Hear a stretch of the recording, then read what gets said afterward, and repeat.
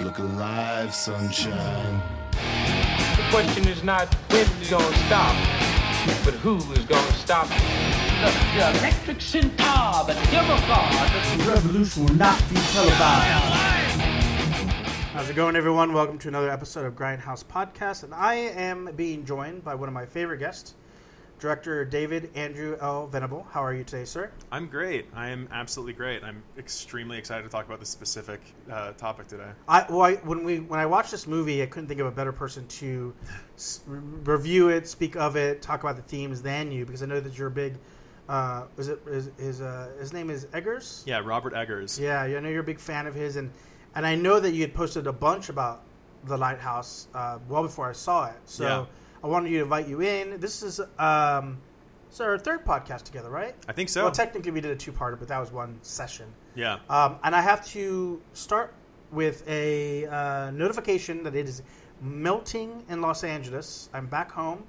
And if you're following the news at all, we've had record number heat. So that hum you hear in the background, that is the AC. Normally I would turn that off, but I wouldn't dare do that now. We would pass out in the middle of the podcast and you just hear dead silence and dead bodies hitting the floor. So we're not going to do that. I got to say, it's extremely frustrating that exactly when I moved to LA. You hit the heat wave? Yeah, I get the heat wave. And it's also, I keep looking at my my hometown, and it is a good, 30 degrees cooler in Texas. Yeah, I know. It's fucked up. I realized that for the last few years, I haven't been in Los Angeles during August. Or at least I haven't. I don't remember the last time I spent an entire August in Los Angeles. Last year I was in Europe for 2.5 weeks. The year before that I was in Australia. The year before that I was in Georgia. This year I was in Georgia. So largely I've missed this oppressive heat waves that occurs. Yeah. But I guess, and I thought that I had, because I was coming back as I was driving across the country. I was noticing that the heat wave looked like it was dying down. Yeah. And it was cool, not cool. It was bearable for most of the last week that I've been here, and then this weekend hit and all hell broke loose and the state ignited. There's new fires going on and it's basically Armageddon. It's one of those things where you have people doing those, wasn't this one started by a gender reveal party? Yeah, which is stupid. It's stupid in so many ways, but it's also especially stupid to be like, it is 106 degrees outside. Let's start a literal powder keg and light it on fire and then just see what happens. Yeah, I don't understand gender reveal parties in general because I guess that's a relatively new thing. Yeah. I didn't even think about this. My fiance brought this up. But why are they having a party during COVID anyway? Oh, because they're stupid. Well, obviously. Yeah. And then I saw one of my friends, John Carl, post this on Twitter. He was saying how they probably saw someone on not Vine? What's the thing that people TikTok? Oh, TikTok, yeah. Yeah, some clever TikTok gender reveal thing, and they decided to try to emulate it. This viral whatever. Yeah.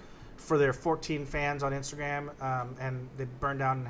I think this morning when we looked, it was 4,000 acres or something ridiculous like that. I mean, last night when I went to bed, it was 2,000 acres and it was uncontrolled. I think by this morning that doubled and it's still non-contained. Well, I'm sure Skylar and Chad and all of their friends are at least Kyle. They're all super stoked at least Todd. That they're check it out. It's a boy, but also we cause a major natural disaster. Yeah, and that's always how it happens. The same thing with Australia. All those Australian fires. Yeah, it was started by some young people doing stupid shit, not thinking. Yeah. So, anyways, we're basically recording this in the middle of Armageddon. Yeah. So that's why the AC is on. It's. I if anybody has any problems with it, just Yeah, you guys can come out here. Exactly. Please. Try to exist in this heat. Wave a fan on us. Exactly. But the Lighthouse. Lighthouse. There is a ton to unpack with this movie. Yeah. Robert Eggers, who was the director of The Witch, which is an amazing film in and of its own right. And I didn't know what to expect with this film. I mean, I knew that it would probably be good because I respect his work from The Witch. and I'd seen your talking points about it. Yeah. But I didn't have any real understanding of the plot or what to expect story-wise. I don't even know if I'd ever even seen a trailer. I knew Willem Dafoe was in it, and I knew that Patterson was in it. But beyond that, I didn't have any context. What was your experience watching this movie the first time, and what was your come away from it? What was your initial come away? So I first, I was following Egger's career a little bit prior because I was a fan of The Witch. And then the reason I had heard about, the making of this movie, and I had heard about, Pattinson was in an interview and he was talking about how he had almost like came to blows with Eggers because, he was like, I feel like you're just spraying me with a hose. And Eggers responded like, that's exactly what I'm doing. I was following it. I heard that they were going to be filming it in black and white. And I was like, oh, he's going to do a great job with that. But the first time I actually saw anything about it is, so I had shot my short film, which is an Academy ratio and is in black and white, high contrast black and white as well. And some crew members who had worked on my short film forwarded me the trailer, and they were like, hey, did you make this? And I was like, oh, that's really funny and really flattering. And then I watched the trailer and was like, oh god, this might actually be a problem. Right. Just because there's similarities. Yeah, I mean, the aesthetic at least. Yeah, there's aesthetic similarities, but it's also, my short film is also about, two people trapped in a very confined environment, and so I was like, well, people are definitely going to think that I drew some inspiration from here, but beyond that, I was just excited.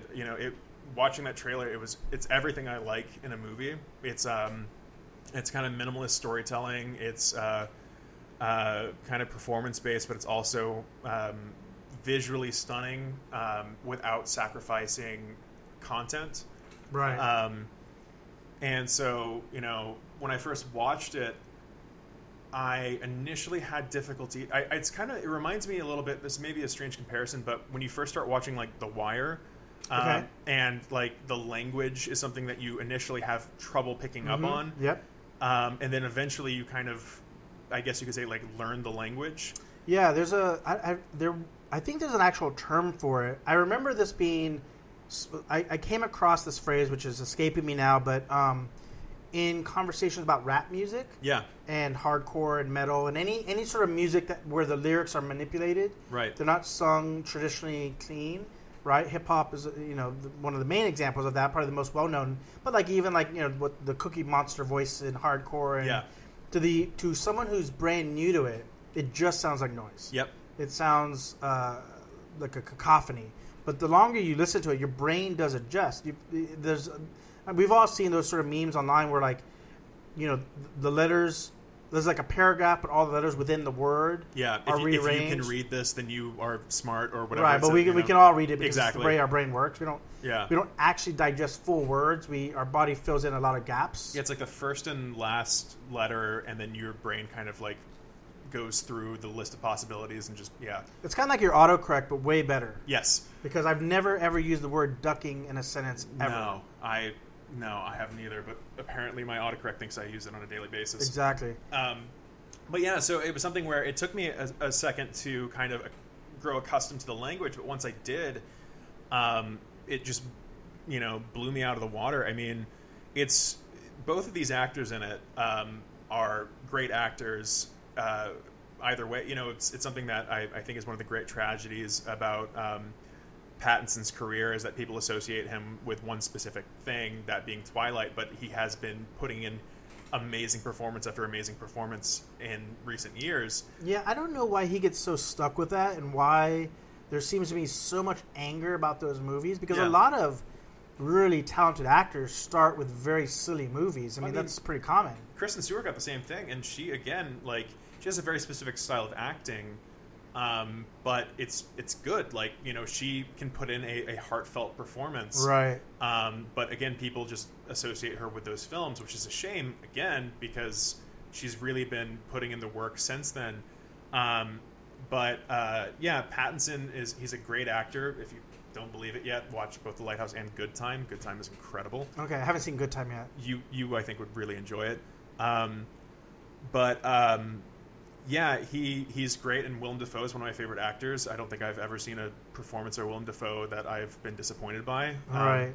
I think that might be a little bit of why Patterson and Stewart they've really struggled to step out of the shadow of Twilight, because their performances are not good in those movies. No, and it's so like it's not just that they were in a bad movie, it's that they were in a bad movie and they weren't good in the bad movie. Right. And for whatever and so because it was such a massive phenomenon, that's what they get kind of stuck with. But you know what? I mean, I guess this is a little bit different, but Keanu Reeves wasn't good in Dracula. No, he's not. And but he got better. Yeah, and I would say less. A great example of that same kind of actor is, I remember watching Brad Pitt in a Tales from the Crypt episode. It was one of his first things that he did, and I have to find that now. It's so bad. Like his performance is just abysmal. Right. But it's almost like the pretty face syndrome, I guess you could say, where people just like make that assumption that like they can't act. But shortly thereafter, Pitt honed his skill. He practiced and practiced and practiced, and he shortly thereafter put in his performance in 12 Monkeys, which is just phenomenal. And you have to, especially with a movie like The Lighthouse, your chops have to be there. Yeah. Because it's not a movie that for as aesthetically pleasing as this movie is, it is not a movie that needs a handsome lead. No. And in fact, that's one thing I think is really interesting, is that both of these actors, it's one thing I really enjoy about Pattinson, and it's something that I really enjoy about his performance here, is that he leans into the grimy kind of, disheveled thing in such a way that, like, you can't really watch that movie and go like, oh yeah, that guy's a model for sure. I mean, he's still a good-looking guy, but it's... He doesn't stand out in that way. He looks very ordinary. Yeah. And so yeah, I mean, the performances in it are just remarkable. And I walked out of the theater going, oh, well, this is my favorite movie of the year. And 2019 had Parasite and The Lighthouse, and I would say that Parasite is probably a better made film. I can see that. Or at least a more important when it comes down to a subject matter, and also it's definitely more important when it comes down to the fact that it's the first foreign film to sweep the Oscars. And right. That's extremely important. But I would say that The Lighthouse is my favorite movie of the year. Well, it does, and we can sort of break down why it gets to this point. But I felt like it is such a satisfyingly enjoyable movie that you almost forget about some of its art houseness. Oh yeah, and I like weird art house movies, but like some you watch them once, maybe you watch them twice, maybe. But they're kind of movies that aren't. They don't satisfy that sort of popcorn enjoyability. Right. But this is a film that, for whatever reason, doesn't feel like I couldn't rewatch it many times. Well, and one thing, I had a conversation with my friend, and he was like, hey, I hope you're not, frustrated with me, but I thought it was hilarious. And I was like, oh no, it's a funny movie. Like it's written to be funny. It's not, you weren't reading it the wrong way. It is written to be funny. That's also, people making the quote unquote brilliant observation that there's homoerotic tension. And I'm like, that's part of the movie. It's not even that subtle. No, it's really not. Like there's a point in the movie, no spoiler alert somewhat. I think how long has the movie been out? It's been over a year. It's been out over a year. Yeah, you should have seen it right now. Spoilers, but go watch it. There's a point in the movie where they have been on the island for some vague, ambiguous amount of time, and they're starting to kind of lose it a little bit, and they are seen slow dancing together, and they kind of almost go in for a kiss, and then it turns into a fist fight. Right. And so again, there are these overtones that I think are just there, and I think that's one reason that it's so enjoyable, like that humor that's written into the screenplay. But again, you have to learn that language to be able to pick up on it. I watched it a second time in theaters, and it really was like I knew the language completely, so it was entirely enjoyable. I I gotta say, for an art house film, there's a lot of farting. There's a lot of right. And it's not even in a blue humor. It's like Ozu, the famous director Ozu. Like he has a lot of farting in his movies, but he's still considered one of the greatest art house filmmakers of all time. Well, because it defines, it's in an odd way, it defines a character. Yeah. In a very easy distilled action that occurs. Everything you need to know about Willem Dafoe's character based on just a handful of his mannerisms. Yeah. I think we should dovetail. There's such a lot to unpack in this movie, but I think we should dovetail into themes. Yeah. Because this is not a traditional narrative like you might expect. Yeah. And we've already touched on one of the themes of sort of homoeroticism, and I think there's more complexity to that in terms of companionship. Yeah. And power dynamics as well. Power dynamic for sure. I'm going to get into that. Male toxicity. So I guess where should we start? There's like several layers to this story, and any one of them is the right one. I guess let's start with this. What was, as you were watching it, what did you feel was the main point of Eggers, or the main sort of overarching theme of this story? I think it's one of my favorite themes in films, and one of my favorite overall concepts that I love seeing discussed. It's the idea of the legitimacy of one's reality in a situation where their mind has been put to a stressful situation. Like I would say like Barton Fink is a good example of that, or it's a big reason why even in my personal, in my short film, The Body, like that was a big theme, was that whole idea of is a person's reality actually happening, universal. Yeah. And so I think that it has so many themes, but I personally, something that attracts me a lot to art in general is tone and the emotions conveyed. And I think that this could be viewed entirely as a tone piece. It's not entirely a tone piece. Right. But I think that you could definitely look at it as a masterful conveying of dread and madness and anxiety and tension. But it deals with there's a lot of reference to mythology throughout the whole thing, and I think that is fascinating because it deals with, again, tying into those concepts of universality. That's not a term. Universally applicable concepts like there's a lot of references to the myth of Prometheus and Poseidon. So, yeah, and with Prometheus, it's that concept of hubris and that concept of stubborn willingness to really pursue things that may wind up in your own demise. And I think that I'm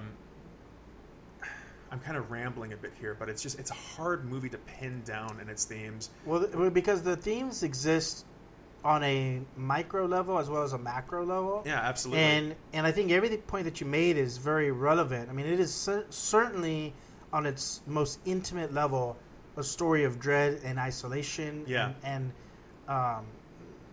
companionship in a lot of ways.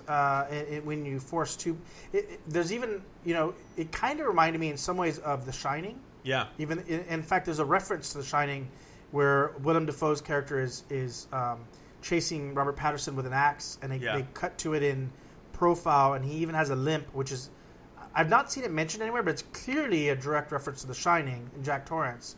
Yeah.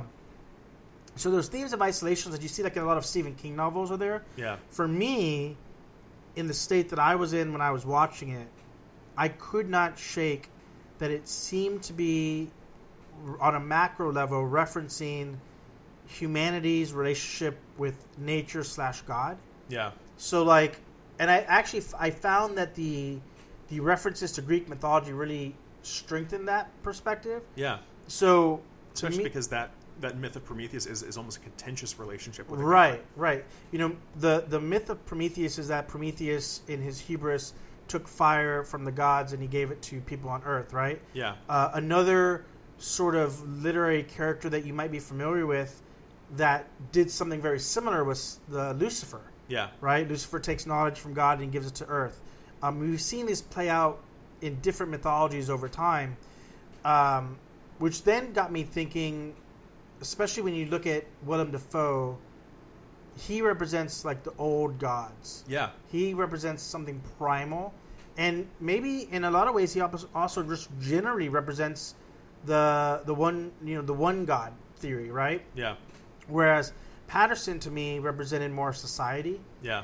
And one of the things that I took away from this was this idea that Willem Dafoe's character represents a school of thought wherein there was a god and or gods, right?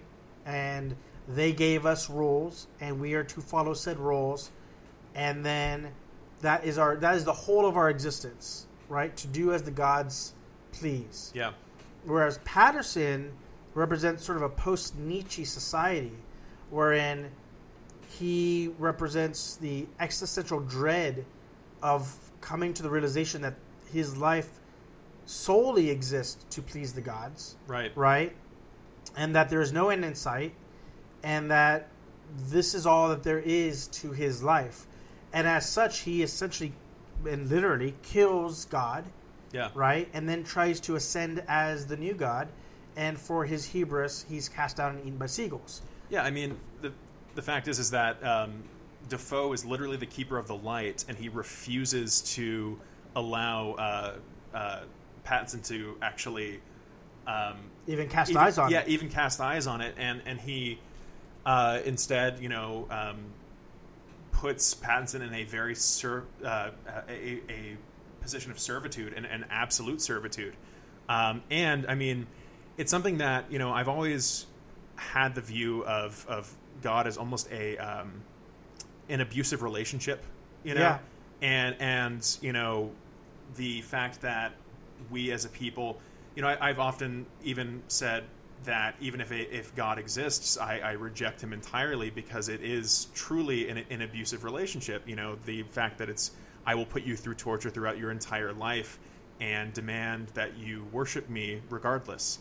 Well, and I think even if you stripped away like a moral judgment on it, I think what you could because some people willfully and happily grant servitude, right? Yeah.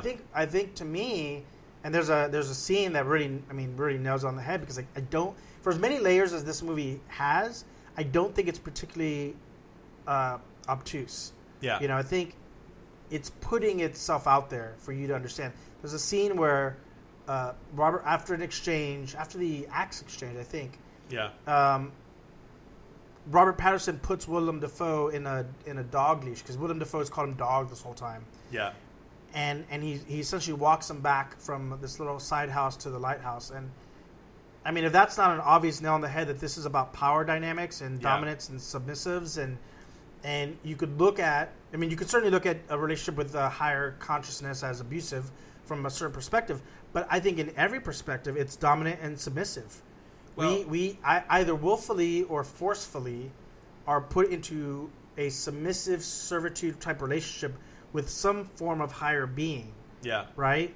And again, depending on your perspective, you either joyfully accept this or it's torturous.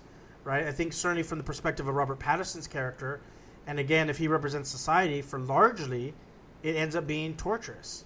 Well, and I think that there's some really good hitting that home, nailing that point home, where basically throughout the entire movie, Willem Dafoe is gaslighting Pattinson. Like it's truly abusive in that sense, Absolutely. And there's that moment exactly where Willem Dafoe is seen chasing him with an axe. And then almost immediately thereafter, Willem Dafoe spins it as, you're losing it. You just chased me with an axe. Right. And the thing is, though, is that what I love about the movie is that it is ambiguous to where you don't know if what you're watching is real, and that actually works because it almost makes it feel like you're being gaslighted as an audience member. You know, like if you know, he's an unreliable narrator throughout.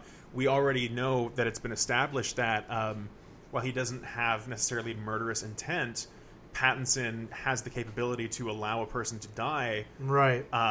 And basically take their identity, and so he has sort of a nefarious background, and I think that is it's fascinating because again, it's about these power dynamics, but you don't really know who's in control here. Right. You can even make the argument. I've seen it written in a few different places that even the mermaid sort of sub-story might have been something planted by Willem Dafoe's character. Yeah. That that you know the little figurine that Patterson finds in his mattress and the story and a lot of his delusion is being fed to him in some way by Willem Dafoe's character. Yeah. And so you could certainly see that there are many relationships that exist within this dynamic, both on a spiritual level, but also on a human level. Yeah. Wherein the more domineering person in the relationship, sort of, it's like the old adage of like those who win the war control the history. Yeah.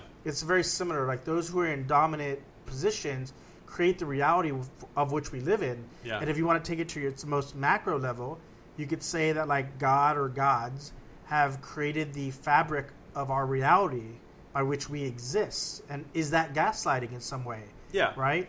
If we're told that we're subservient, but are we really? We're told that there are certain rules, but are there really? What happens if we don't follow them, right?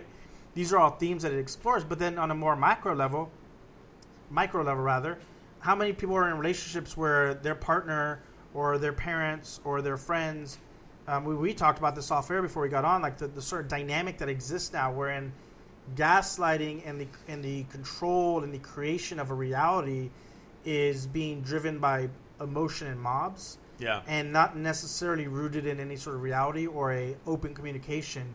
It's just a matter of like who can assert dominance over the other and control the narrative by which justifies their actions. Yeah, and I think that there's another good example of this where throughout the whole movie, at least for the first, maybe even into the second act.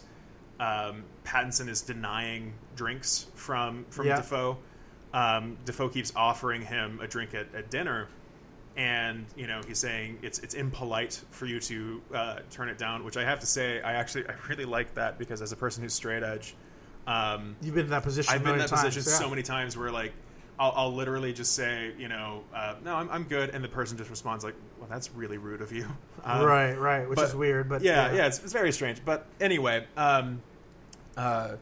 it's something that he's trying to get him to have a drink with him all the way throughout, and then finally he's the two of them give in and they basically it's just a drunken hedonistic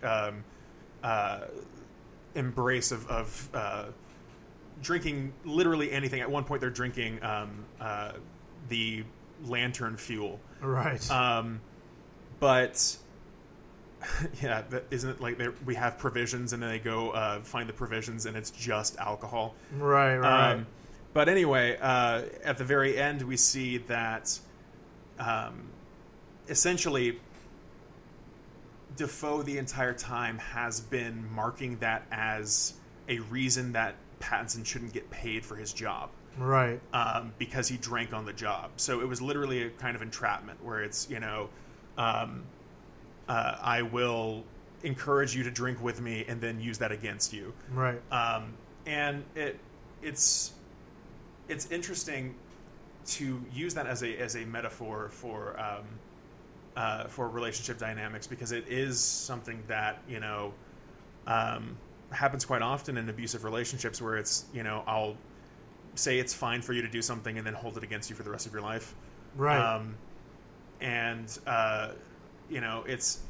there's a term that was used in my film analysis class and a couple of my I had a gender and sexuality and horror class that was great, and we were talking about homosocial dynamics, and that just means specifically the man-man dynamic, and even meaning friendships and things along those lines, and how they have this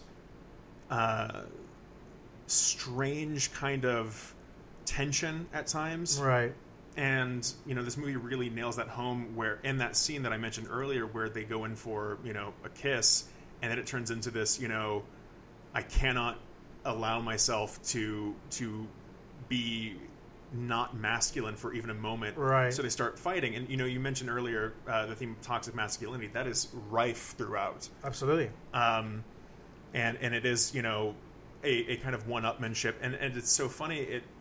It kind of reminds me of Love the Movie, Hate the Fans, Fight Club. Okay. Yeah. Where it's a movie that talks about the idea of being a real man, and there's a level of domesticity that is indicative of a romantic relationship all the way throughout. 100%. Yeah. I always think about the scene where I mean, Tyler Durden is a fantasy. Yeah. In every sense of the term, not just in a idling way, but like it is a fantasy for our narrator. He is the epitome of beauty. Yeah. In every fashion. Well, and there's even extremely overt scenes where, or I guess not quite overt, rather, where Durden is straightening the protagonist's tie. It's a very honey, I'm going off to work sort of thing, because even in that scene, Durden's wearing a robe in the kitchen, making them breakfast. There's a lot of that there, and I think that both of these films kind of deal with those themes in a very interesting way, because it is basically saying that this denial of comfort with another man leads to literal acts of violence. Well, and not only that, it felt like that scene was a true moment of 100% giving in. Yeah. Because if you view every step leading up to that point as being a sort of a calculated measure that Willem Dafoe uses to get to this point, and slowly but surely, Patterson's character starts to give in. Yeah. He starts to buy in. Yeah. Right? But in the moment where he would fully go in the moment where he would give, in some ways, I guess you could look at it as give away his identity to this other force, it's the moment that he pushes back and rejects it. Yeah. And then as is typical with men, like without a clear way to express themselves, they turn to roughhousing. Yeah. Which is just as intimate in many ways as an embrace. Yeah. But from a very twisted perspective. And again, what you see from that moment onward is the dissolution of their partnership. Yeah. As slowly as they bonded, you see the breakaway moment. It's like it's in that pivotal moment that a decision has to be made to go all in and accept the lighthouse life, so to speak, or to break away. And then you see what that leads to. There is only really one conclusion, is that one of them has to die. Yeah. And because Patterson is the younger sort of representation of a new way of thinking, the old life dies. Well, and I think that if you watch throughout the movie, Defoe is definitely the one who wants a domestic sort of life with him. Right. I mean, the offense that he takes at Pattinson saying he hates his cooking is straight up a domestic squabble. 100%. And you can tell how emotionally he is. Yeah, you don't like me cooking. It's straight up. He's crushed. Right. I know you like my lobster. It's straight up. A partner finding out that you're basically humoring them when they cook in the kitchen. Right. And it is interesting when you look at it through the relationship dynamics thing. But I definitely think that I really like your point about the different approaches to the old gods and the new, that kind of thing, or at least the adherence to dogma versus the rebelling against it, or at least progressing further. Because again, the idea of holiness tied to the older generations. Defoe is the only one allowed to be in the lighthouse. Right. He's the only one allowed to see the light. It is almost like the gods punish him for rebelling against them. They straight up do. The way the movie ends. Look, he gives them a very clear edict: don't kill the seabirds. Yeah. And that's the first fucking thing he does is kills a seabird, and not just kill it. He violently and excessively destroys it, and you could look at, if you're gonna look at it from the lens of gods and society, like you could look at it like this is the way society treats, doing air quotes now, God's creatures, right? Yeah. The earth, representative of the earth, right? Don't fuck with the earth, don't fuck with the sea, don't fuck with Mother Nature. That's like the one thing you can't do. Yeah. Follow my rules and don't mess with life. And as is typical for young blood, we destroy as we go, so that we may recreate in theory, right? That scene is so it goes from being funny to over the top to funny at being how over the top it is. It reminds me of that scene in The Simpsons where Sideshow Bob steps on the rakes and it goes on for like 2 minutes. Right. Till it gets uncomfortable. Yeah, exactly. It's again, it's that, haha, and then okay, that's enough, and then okay, it's funny again. Well, and then the other thing is also like the seabird only has one eye. Yeah. Which is always, to me, I know you're sort of crossing the mythologies, which I think this film does very liberally, but Odin. Yeah. Right? Odin, I'm sure there are other gods that are one-eyed or mythology stories in that nature. Well, and Odin took the form of bird, Yeah, so, there you go. So like you could see where, again, it's this destruction of old ways of life. Yeah. For the path of a new way of life. I'd be really curious as to your take on the ending of it. And like, ultimately, what is this movie saying? Either in the macro or micro sense of like, you would think, especially given sort of today's social movements and politics, that you would want Patterson, who starts off as the submissive in the story, he's being gaslit, he's being manipulated and controlled. You would want a hero's end for him. Yeah. And maybe you get it in the traditional like tragedy sense, but not in the way that we're used to. There's no celebration in the end for his turning the tables on his oppressor. Well, so I gotta say, it reminds me. This movie reminds me a little bit of another multi-layered metaphor film, but to me, it's more successful. Mother by Darren Aronofsky. Yep. Because both of these movies have multiple meanings that are all equally valid and all purposeful, and they're also highly referential. Mother makes direct reference to Louis Buñuel's Exterminating Angel, the idea of not being able to leave your home. Right. And then, it also makes explicit reference at times to Bergman, whereas this, makes specific reference to the Universal Monsters movie. We talked earlier about how they use the exact film stock that they use, that kind of like, I think it's like a silver dipped kind of film stock. Mm-hmm. But beyond that, they're making references to mythologies, they're making references to all of these things.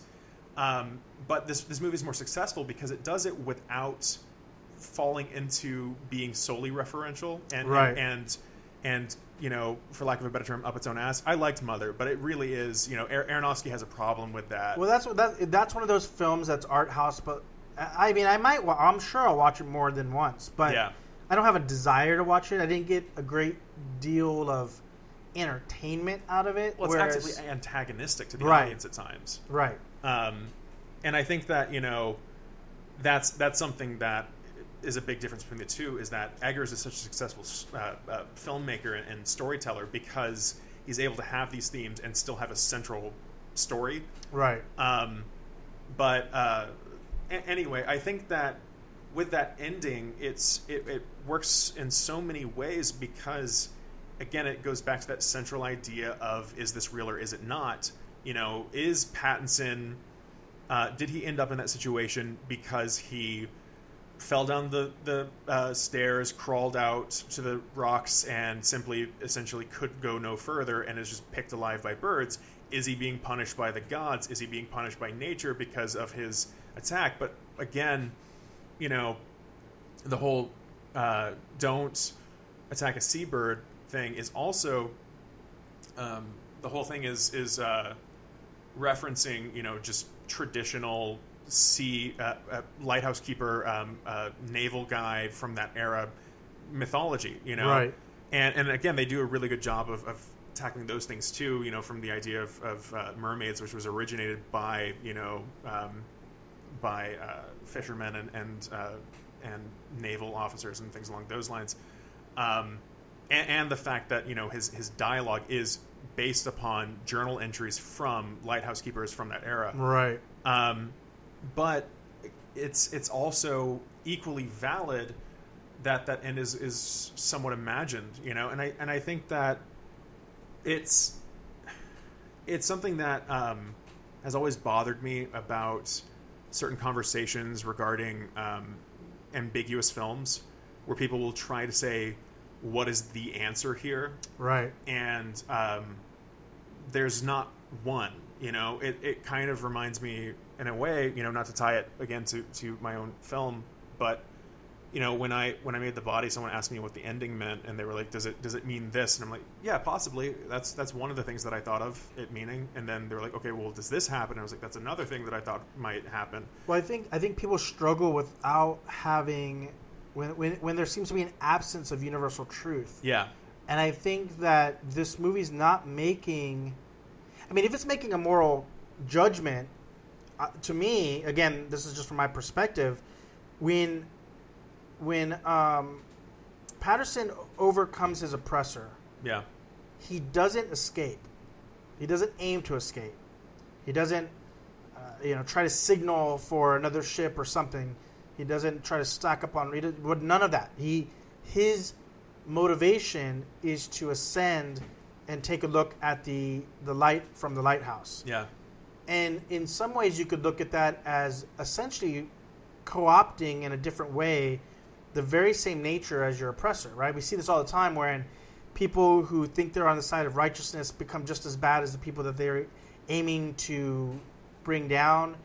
You can see it in patterns of abuse as well. People who were abused in the past then go on to abuse others, dominate others. I mean, look at for one thing, serial killers, most of them have been abused, or a lot of them rather have been abused in some way, shape, or form in their past.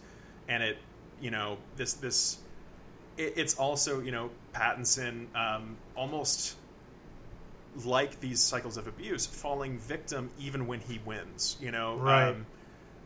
Where, you could say, I'm moving past this abusive moment, but in fact, that person in a sense wins because you are forever changed either way. So he's succumbed to madness, which was the intent of Defoe in a way, to drive him mad. He succumbs to it even though he, quote unquote, wins. Right. And so and he seems to give up hope. Oh yeah, for sure. Like it seems like he's completely given in to the fact that there is nothing beyond this except to go look at that light. Yeah. Except to just see what it is, which is probably, it could be whatever, right? Yeah. It's the gold light from Tarantino's briefcase. It's God. It's whatever. Yeah. It's a light. Maybe it's just a big giant light bulb that's warm. Yeah. But again, the answer's not the point. The answer's not the point, and also I think that what happens with Patterson's sort of trajectory, his character's sort of arc, is that he 100% gives in to nihilism. Oh yeah. And I was on one of my drives. I think on my drive to Georgia, I was listening to this series of YouTube videos that sort of broke down philosophy, and it does skew a little libertarian, so you got to take it with a grain of salt. But they're talking about Nietzsche. I'm a defender. Before we go into this, I have a big problem with. There is this view of existential philosophers, and definitely Nietzsche in particular, where it's basically viewed as belonging to youthful adolescence and self-reflection that is associated with adolescence. Sure. Which is extremely frustrating to me, because at what point in your life should you stop reflecting on your existence? Like, why is that? Well, not only that, but I think it's been co-opted by so many right-wing and capitalistic type people that people just sort of They don't look or at through least with Nietzsche, especially with Nietzsche, yeah. And they don't look at the sort of, some of it may not be useful, and some of it might be problematic, and some of it might be great. Yeah. Right? Like look at the words and not necessarily the defined narratives around it, right? Which again kind of goes to themes in this movie. But in prior to Nietzsche in particular, there was what's sort of referred to as the true world theory. Yeah. That this world is not real, or at least it's not important. And the real true world is heaven or nirvana, whatever it is, right? Maybe. Around the time of psychoanalysis and Nietzsche and the technological boom of the 1900s, you saw a shift away from that. Even people who consider themselves Christians or religious, the vast majority of people don't live their life by any sort of religious edict. Yeah. It's very secular in almost every aspect, except for when it's convenient. And what you have is you had the moment where Nietzsche said that God is dead. Right. And we have killed him. We have killed him, and that we've moved on. That we no longer need that. And that the next step is nihilism, right? But see, sorry to cut you off. No, it's okay. That's something that I've always, again, there are several misconceptions when it comes to Nietzsche. One of them is he's an anti-Semite. No, was not. His sister and her husband were, and when he had his stroke, they took his work, edited it, and essentially sold it to the rising anti-Semitic movement in Germany. Right. Another one is that he's a nihilist. Nope. He actually was vehemently anti-nihilist. Right, because there's a third step after nihilism that we're supposed to get to. Yeah. The nihilism aspect is a stepping stone. Yeah. And I think there are inherent dangers of staying in nihilism. And for me, applying that to the Lighthouse, I feel like that's one of the themes that you could derive from it, which is that giving up of hope ultimately is what is Patterson's undoing. Yeah. Because in Nietzsche's sort of writing, the third step is meant to be following your true will, the power of will, right? What the goal is the Übermensch, the idea of a being who is so intellectually, but also spiritually, I guess, for lack of a better term, superior. The idea of being true to ideology, I guess you could say, or your own ideology, and I just think that your own path, your own will, your own value system. Right. But the idea behind it is that initially you like a child who outgrows their parent, right? Or in this instance, a ward who outlives the usefulness of their keeper, right? You realize that the spiritual beliefs of your youth don't fit you any longer. Right. Which is then followed by a sense of nihilism, which I get why it's associated with youth, because in theory, I guess at some point you're supposed to grow beyond that. Yeah. And maybe you are, but not in the way that people traditionally think. But you should then realize that the values that were given upon you don't have any universal truth to them. Yeah. That meaning is for you to grant, not to receive. Right. But if you stay in that spot and you don't actually give meaning to life, if you don't find what your will or your value system or your whatever your particular meaning is, your philosophy, your outlook on life, if you don't implement it, it will lead to destruction. And to me, when I see this movie, what Patterson does is he escapes his shackles, and in fact, before he escapes them by killing Defoe, he does a complete power shift, right? Complete power reversal. But then he succumbs to the very thing that drove. You could argue that Defoe is mad. Oh, right? I definitely would. Yeah, I mean, he does his motivation seeks to just simply replace him rather than, he replaces him at the head of the table, but it doesn't change the table. Yeah. If instead he had chosen a different path of creating his own values separate of that and not fall for the same obsessions that Defoe had, his ending might have been different.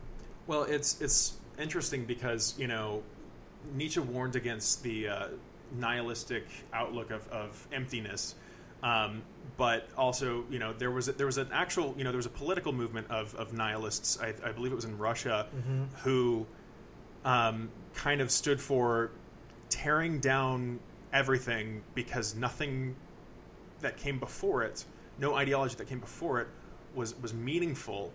And again, it's kind of, tied to what you're talking about, where it's that so that you can then build from the ashes, Sure. And so, we were talking before we started recording about nihilism, and I was saying, for lack of there's no good way to say this without making me sound like a pretentious ass, but I'm the quicker we're canceled, the better we can live our lives. Well, So there's freedom in it. Yes.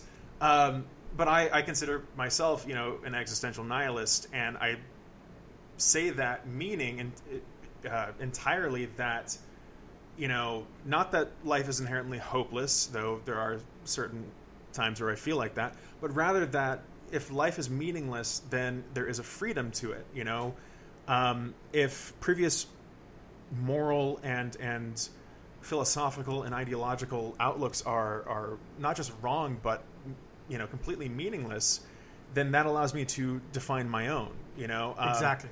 And it's always fascinating to me whenever I talk to someone about this, specifically a white American Christian. They always go to, well, what's to stop you from just going out and killing people? Well, I'm not a fucking sociopath. Right, and also there is an inherent. I think you see this in most beings. There's an inherent drive that's motivated by love and compassion. Yeah. So when you look at babies, like you always hear that example about, babies don't understand racism, for example. They don't understand. They don't even understand sharing and preference. Yeah. It's not until you introduce ideas like your favorite color, your favorite this, your favorite that, then there becomes a sense of ownership that develops in their young brains. Otherwise, things are just things. They don't belong to them, nor do they belong to others, right? Yeah. Maybe if you introduced food, that would sort of drive up like an animalistic instinct. But for the most part, it just doesn't exist. Right. That is a learned behavior that happens over time.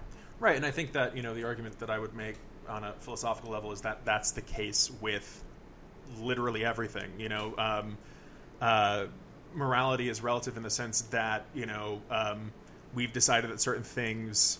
and again, on a basic human level, again, when people say things like, why don't you go out and murder? Well, because it's not beneficial to the species, and I have been biologically programmed to view that way, so why would I go out and negatively impact? Right. But anyway... well, and one more thing to that, also, it's... if you're driven by a belief that life is meaningless except for the meaning that you give to it, yeah. for lack of a better phrasing, right? If you believe that everyone has the freedom and the ability to create their own reality, then you should be driven not by any sort of urge to take that away from someone. Right. Which is what you would be doing if you murdered them, right? You would be actively taking away something that you believe in someone else for no real material gain. Right. And I think that, when it comes down to that nihilistic outlook, it's always fascinating to me that the people who seem to, basically they're implying that if they didn't believe in God, and specifically a Christian God, a Judeo-Christian God, that they would just be out there doing just horrific acts. They would be. Yeah. They would be. The people who say that would be, because they do terrible shit anyway. Yeah. The people who say stuff like that don't, in my experience, for whatever that is worth, don't actually live their life by the very scripture and philosophies that they proclaim to believe in so fervently that they are willing to condemn other people. So I think you got to take them at face value. I think that they don't have a moral compass. Yeah. And if not for the fear of hell, they would do atrocities. Yeah, it reminds me of a Patton Oswalt bit where he's talking about how he's not necessarily anti-theistic, if largely because if it makes you a more decent person, then what's the harm? Sure. He's like, if you believe that giant shit piranhas will devour you if you don't be nice to your fellow man, then what's the harm there? Because at least you're being nice to your fellow man. Yeah. And there's lots of ways, there's lots of ways to sort of define things. That's what's cool about life, right? That's what's cool about art. And that's why the coolest art reflects that in life. that it is in some ways up to your interpretation. Yeah. You know, it's not so clear cut, and that's why movies like this resonate, I think, for a lot of people, because it allows you to remember that about life as well. Yeah, and again, I think that that's a really good way to kind of tie in the ambiguity that I was talking about earlier about how I don't like defining it and my philosophical outlook, and how those two things are interconnected. How that ambiguity is just kind of lay back and enjoy it. Oh, that sounds horrible. That's not what I meant. But you know what I mean, though. Yes, if you just kind of allow yourself to embrace the ambiguity, embrace the pure feeling of it, the tone piece that I mentioned earlier, then it becomes a different kind of enjoyment. And that, again, extends to a philosophical point. If you allow yourself to enjoy the ambiguity, the meaninglessness of life, it kind of allows you to just enjoy it for what it is. Well, we could sort of this is an interesting question, right? We could look back at the scene where Willem Dafoe insinuates he's going in for a kiss. Yeah. Had Patterson given in, and I'm not saying he should lay down and enjoy it like in a manner that is actually not enjoying it. Yeah. But if he had given in that moment, if he had just let go, just let go fully, and was Willem Dafoe's sub sexually, in life, in workmanship, if he had just 100% given in and was happy in that moment, then it's hard to place a moral objective on or a moral judgment on their situation. I would say that the only complaint I would make is that their relationship was born from manipulation and from abusing a power dynamic. Sure. And I think the film would make the argument that all relationships are power dynamic. Yeah. And the level of abuse, because again, Patterson doesn't make it at the end. Spoilers. He's eaten by seagulls. So there is no justice for him in that manner. Yeah. He just shifts the power dynamic to where now he's in charge. He's abusive until eventually he just kills him. Yeah.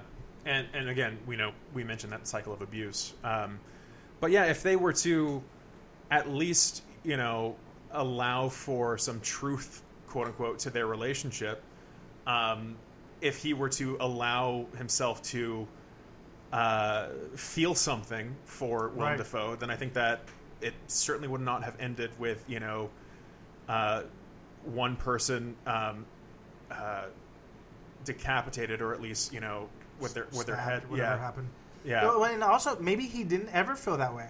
The other thing that's interesting about that scene, and what's so important, is that he might genuinely have not had those same feelings for Dafoe, but also has no method of explaining that in a manner that is would probably have been heard by Dafoe,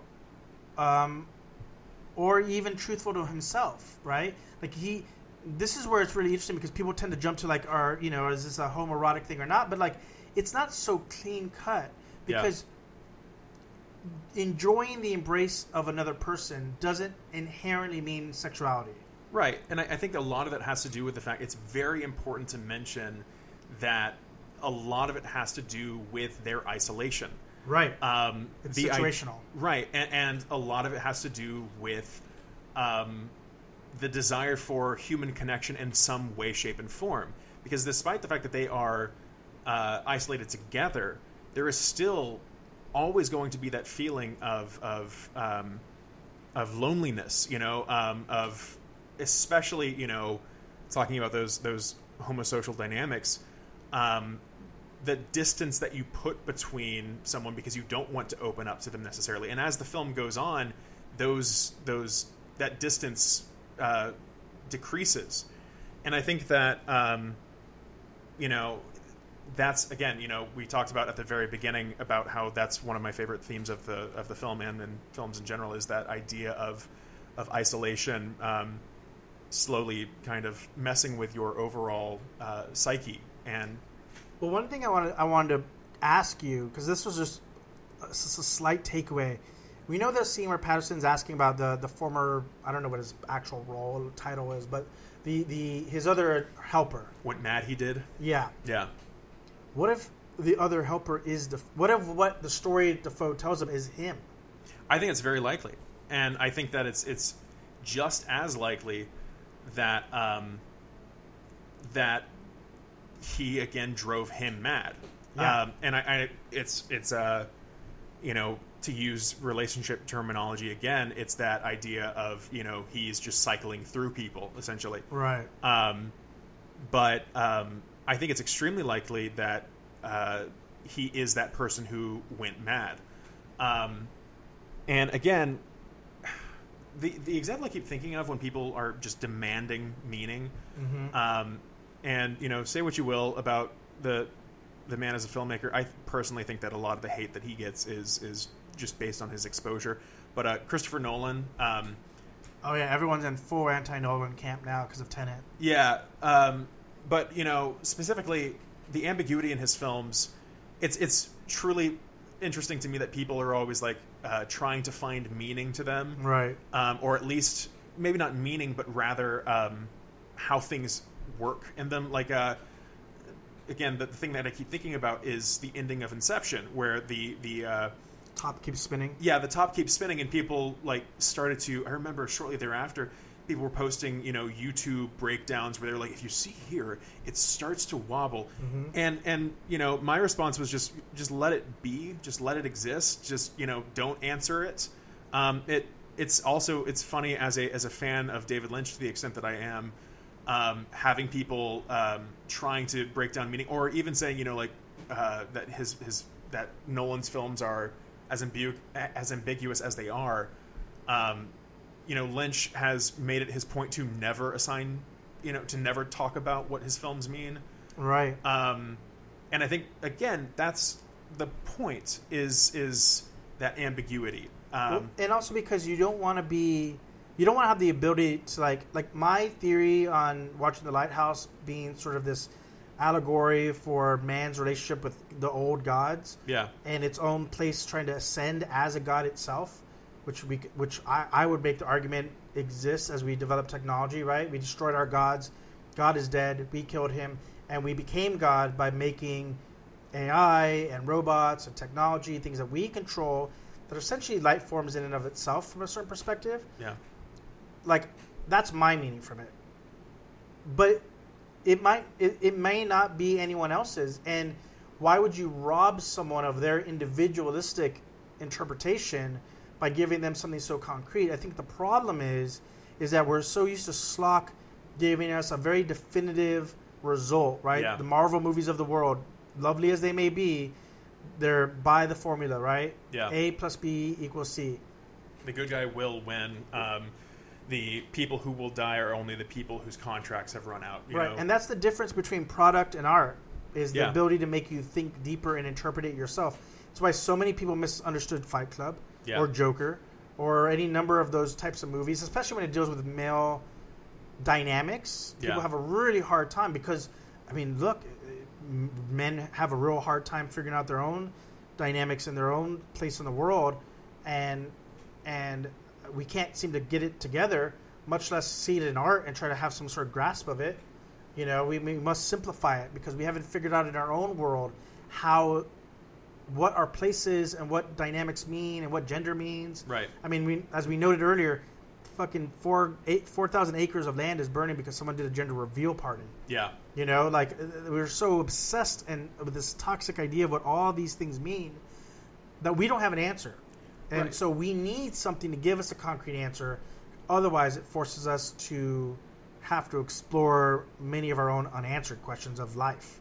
Right, and if we can even extend that, and I personally would, to why things like mythology and religion and all of these aspects exist, is because the idea of, especially, you know, a religion that has an afterlife concept, the idea of nothing or not knowing is so frightening, you know, on a deep primal level, that we just reject it entirely and have to define something.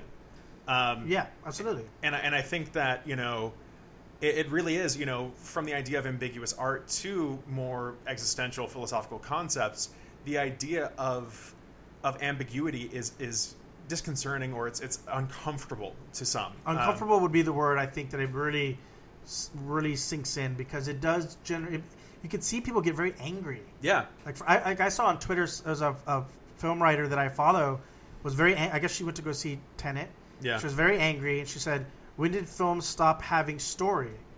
And it's like, well, I mean, like one of Nolan's big influences is 2001: Space Odyssey. Yeah. And I wouldn't say that has a traditional story in the way that we're used to. Right. In fact, I think I may have mentioned this in one of the previous episodes that we've talked. But one of my favorite quotes on film is Terry Gilliam talking about the difference between Spielberg and Kubrick. Yeah. And how he said, when you walk out of a Spielberg film, you say, that was really good. What do you want for dinner? And then you walk out of a Kubrick film and you say, that was really good. And then you talk about it for the next hour, trying to nail down its themes. And I think that, again, you know, I'm not one of those people who says, you know, if you are enjoying something simply for enjoyment's sake, that's lesser. In fact, I've gotten into some arguments with people about that. I also am not solely in the camp of just let people enjoy things. I am primarily. That's my overall outlook is, you know, I'm just as likely to watch, you know, Gravity Falls. Last night I watched Bill and Ted, you know, right. But I am also someone who espouses the value of challenging yourself, and I think it's extremely important to allow for that ambiguity, allow for that questioning, allow for truly exploring your worldviews and philosophies and tastes. You know, it's something that. When I was staying with my dad for a while, and I was showing him some movies and stuff, and a lot of them have more ambiguous endings. I got him to watch Mulholland Drive, for example, and he absolutely loved it. But it's not something that he seeks out. Right. I like to sort of summarize it as active leisure. Yeah. Like even in leisure, even in rest, which you know, there's a difference between leisure and laying about. Yeah. Which is not to say that laying about can't be, you know, leisurely. Right. But it's actively, like I watched this podcast with Macaulay Culkin once. Yeah. And I think it was actually on Rogan or something. And he asked him, like, what do you do? He's like, I'm a man of leisure. Yeah. He seeks out pleasure in life. Yeah. But he doesn't just sit around on his phone. He seeks pleasure in life. That is leisurely, right? And to me, even art, like Bill and Ted, right? Or The Lighthouse and everything in between that, if you live your life, especially as just relating it to consuming art, as a matter of art being active leisure, yeah, things that actually bring you pleasure, and part of that pleasure is complex thought processes and explorations, yeah, then it's really hard to go back to the stuff that spoon-feeds you the ending that you already know is going to come, and you're really there for the CGI. Yeah, that's something that I've realized. Again, I have no problems with enjoying a Marvel film. I typically enjoy them when I'm watching them, but it certainly is tainted, I guess you could say. I remember, you know, doing a marathon where I was watching like a Tarkovsky film and then, you know, a Mikhail Haneke film, and then tried to watch, I don't know, I think it was like Avengers Infinity War, and I was like, that was fun. I got very little out of it though, right? And it's fast food cinema. Hey, and conversely, night before last, our friend Jason was over, and we were watching pro wrestling. So about as spoon-fed as it gets, but we were watching wrestling and we were talking philosophy, ironically, and we were talking about tarot cards and what have you. And I made an analogy to the end of Endgame as sort of what a tarot card means, right? Because the very end where Captain America, spoilers, I'm sure you've seen Endgame, everyone did. Yeah. The ending where Captain America is like battered and beaten and his shield's broken and he's facing Thanos and his army alone and all of his comrades are fallen, and then from his left ear he hears on your left? Yeah, on your left, and the portal's open and you realize that you've got this army behind you, and I was I was making the connection between that and what a tarot card means, right? Yeah. In terms of spirituality and divinity and all these things. So like even in like schlock, you can draw meaning from it. If again, you're attacking it from the position of active leisure, right? You'll still be able to drive meaning from that. And so that's why the good mix of stuff like Lighthouse and Endgame or Bill and Ted or whatever is important. And that's why we should not get so stuck on clear-cut definitions being fed to us. Right. And we need these films like Lighthouse or Mother to a lesser degree, I would say, or The Witch, I would say, to a higher degree. Yeah. That make us think so that we think not just with these movies that are like more ambiguous, but with all art that we consume. Right. I mean, that's one of those things where, there are a lot of things about my film school experience that I look down on. I remember I had a conversation with my best friend about how I asked him about me returning to school, and he was like, I don't view it as a necessity. In fact, I see it as a detriment to a lot of people, but I think you need to do it just for yourself. Anyway, I do absolutely love my analysis classes.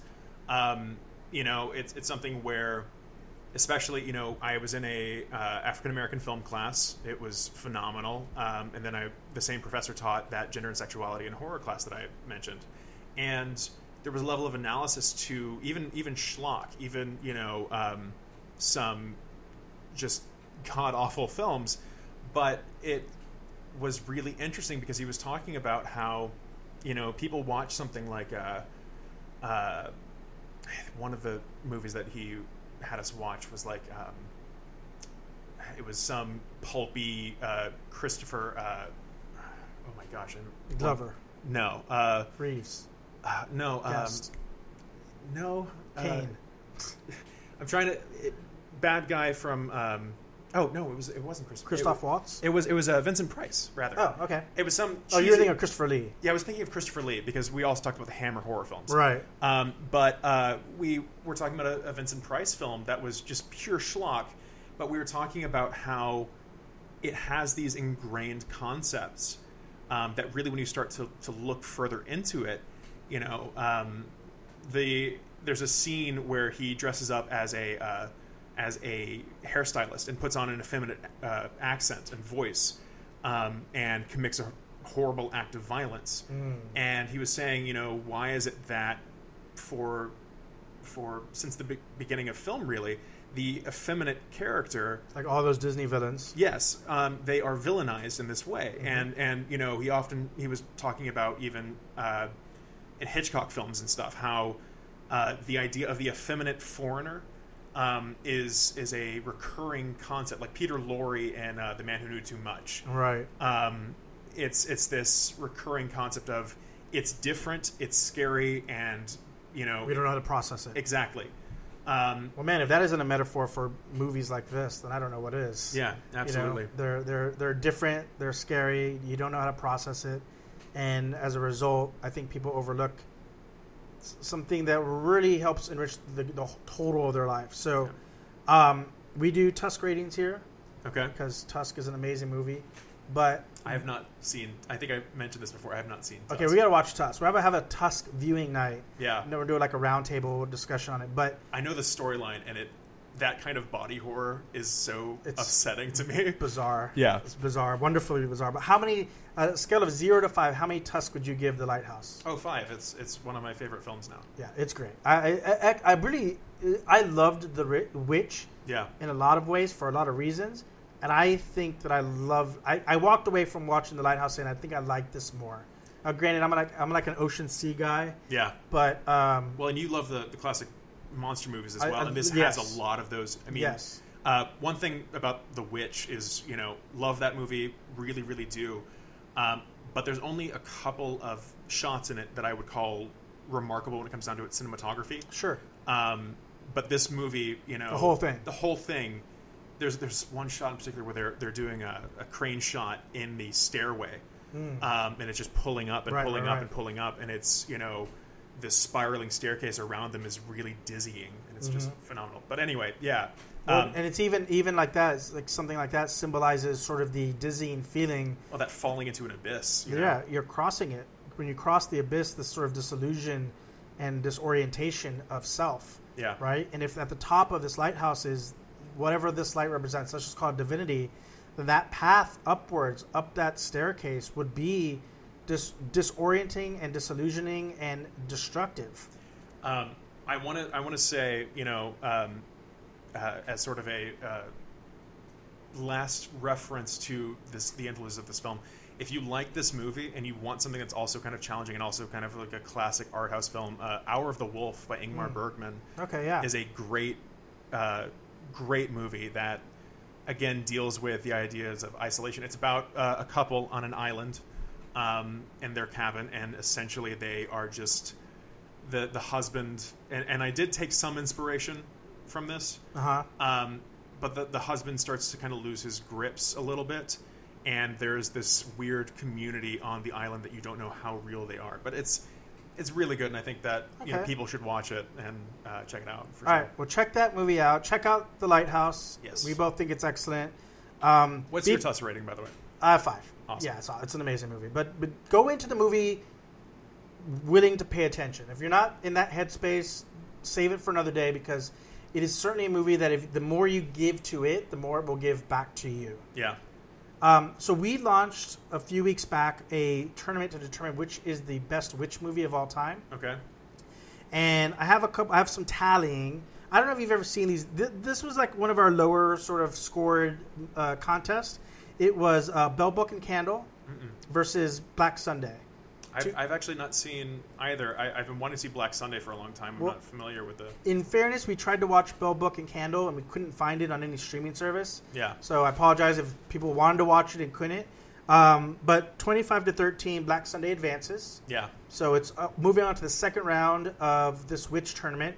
And this week, we have 2 new movies. We're basically down to the last 2 weeks of round 1. So this week, it's going to be Eve's Bayou, which is a movie from the 90s with Angela Bassett, and The Love Witch, which came out just a few years ago that I actually got to see in theaters at the New Beverly Theater. I hear really good things about the New Beverly or The Love Witch? Love Witch. I love the New Beverly. But, it's really good. It's really good. It's a sort of satirical take on...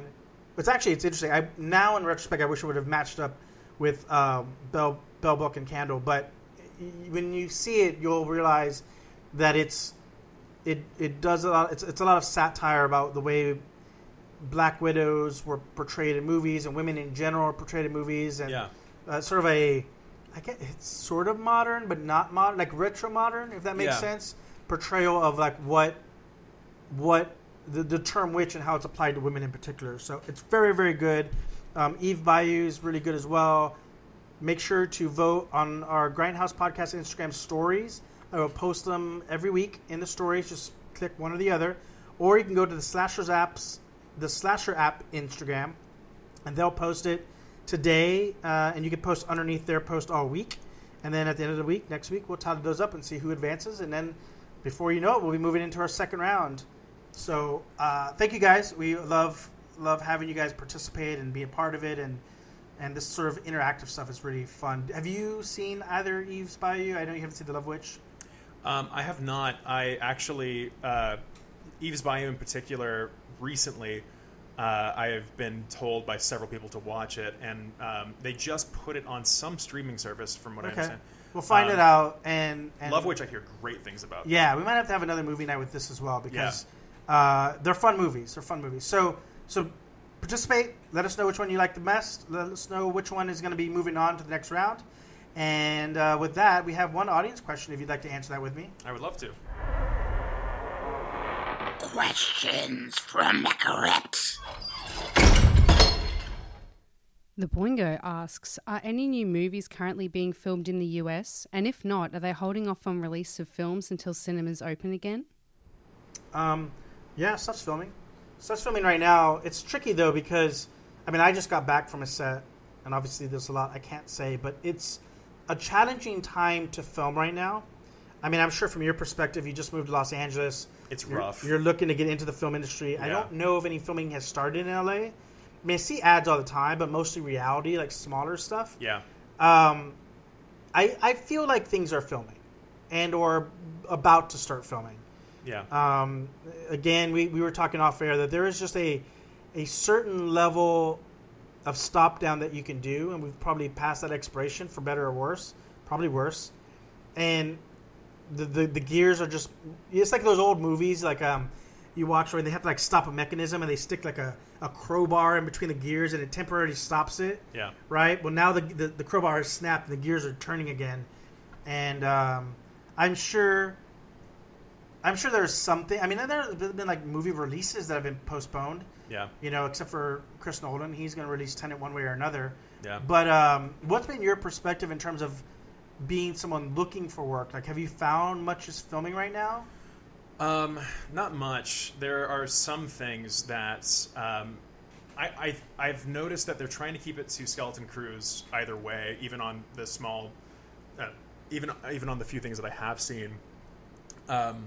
It was probably a terrible time to move to Los Angeles to look for work, but it's something that I have seen some small things. I also have been keeping up with the production dates discussed online, and I know that they were talking about basically trying to open up the industry end of September, beginning of October, something along those lines. They were like, we're trying to get back to it. Again, for better or for worse. And it doesn't help that Patterson reportedly got COVID while filming The Batman in England. Yeah. I actually had a conversation with someone today. You know, half of my family lives in the UK, and there's this idea that everyone is handling it much better than we are, but that may be true, but that doesn't mean they're handling it well. And in the UK specifically, they are apparently not doing as good of a job as other places. But yeah, I think that announcement that Pattinson got it is probably going to be detrimental to the reopening process, because such a high profile figure getting COVID is potentially terrifying to people. And the reality of it is even though Los Angeles is being sort of has trepidation about reopening, there were a lot of productions going on in Georgia while I was there. Yeah. You know, which is funny that's the place. I mean, I know why, because it's an incentive state and so many things were being filmed there anyway, but it just seems strange that like a hotbed for COVID is where people are going to film. Yeah. You know, but really just comes down to like the laws are more lax there. Yeah. But that's why the COVID is higher there as well.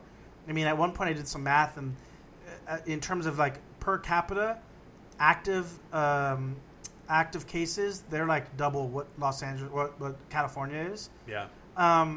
So the reality of it is some people will stop till the new year if they can, but I think most places are looking to move forward one way or another. Most filming is looking to move forward. So I guess come this time next year, there should be a whole slate of new films coming out, and maybe by then we will have gotten this under control to some degree, and theaters will be open in a safe manner, not like they are now, and we'll be able to enjoy some of these things. Yeah, I think that that's absolutely the case, that we just cannot continue with things being shut down completely because there's so little assistance, you know? Right. So, I mean, the movie industry, the entertainment industry, all of these industries just being shut down has just been devastating to people working in those industries. And so I think we're going to be seeing stuff opening up again, for better or for worse. Yeah. So thank you, David, for coming on the show again. I think this was really, really fun to break down with you. Your perspective was great. I hope hope it inspires people to go out and watch not only The Lighthouse, but your short, The Body, if it's available anywhere, and movies that make you think a little bit more. I 100% agree. Thank you so much for having me. Awesome, man. And thank you guys for listening and participating in our Witch Tournament and sending in your questions. We love the interaction, and we do this for you. So until next time, adios. You're listening to the Grindhouse Podcast on the Never Kill a Seabird Network. Please follow us on Instagram at Grindhouse Podcast and listen to us every Monday on iTunes, SoundCloud, and now on Spotify.